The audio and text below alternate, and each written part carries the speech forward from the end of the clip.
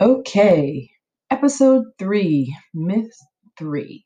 And this myth is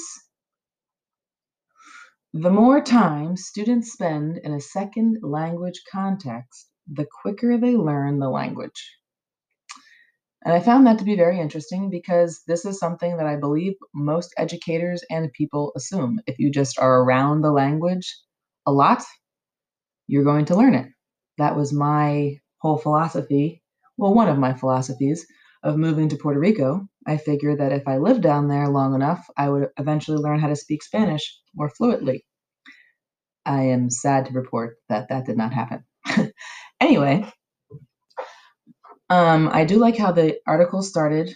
Well, this myth started out by saying that just by immersing children into the language, they will learn the language quicker. But the evidence states that that is not necessarily the same. And I can see that because learning a language conversationally is very different than learning a language academically. Through the people in my life that I have been exposed to or made friends with over the years, if their first language was not English and they did not have a lot of formal academic training, you notice different grammatical errors and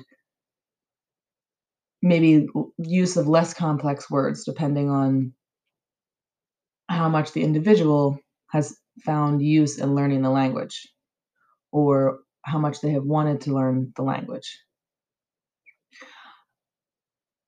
So basically, although they can have a full English conversation, they might not be able to read or write or have very good sentence structures at all times because people just assume that, oh, they can speak English, that means they understand English and everything is great. But that's not always the case.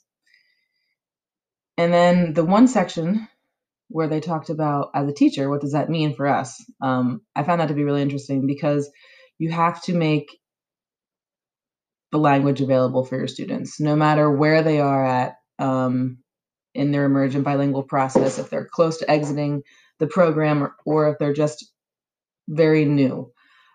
They really need to see the language or have picture cues, something to make them feel comfortable because if they're learning new content that they don't even understand yet because it's a totally new thing for everyone in their class, if they still have that deficit in language, it's going to be even a little more stressful or difficult for that student.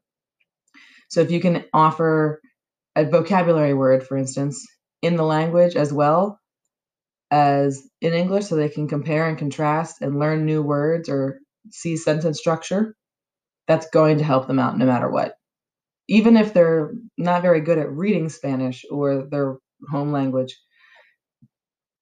just making those connections will be helpful for them and hopefully less stressful that they can concentrate on learning the new content as well. I always try and make different connections with the students in any way, shape, or form. I had some level 1 emergent bilinguals last year. We did not have a lot of good conversation. However, when we would talk about different important vocabulary words, I would have them tell me in English. I would have them tell me the words in Spanish. I would try and say the words in Spanish. They would tell me them in English, and we would work through it together and be okay with not saying it properly and just really trying to understand the concept we were trying to learn.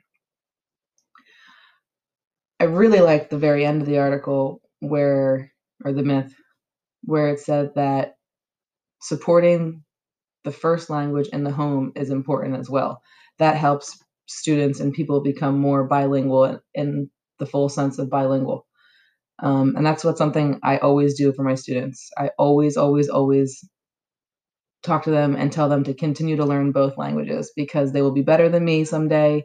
They will have more opportunities in front of them if they can learn 2 languages and learn them well. So that's something I found. I always believe that because I really wish that I knew 2 languages well. Um, Maybe someday. Duolingo, we'll see. I always say there's not enough time to do anything. That's my life, but you never know. I'm still young. Um, but yeah, I always tell my students that last part of that myth there. Make sure you're still continuing to learn your own language your first language, your culture, so that all the languages that you learn will just benefit you as a person and it give you more opportunities the more you learn.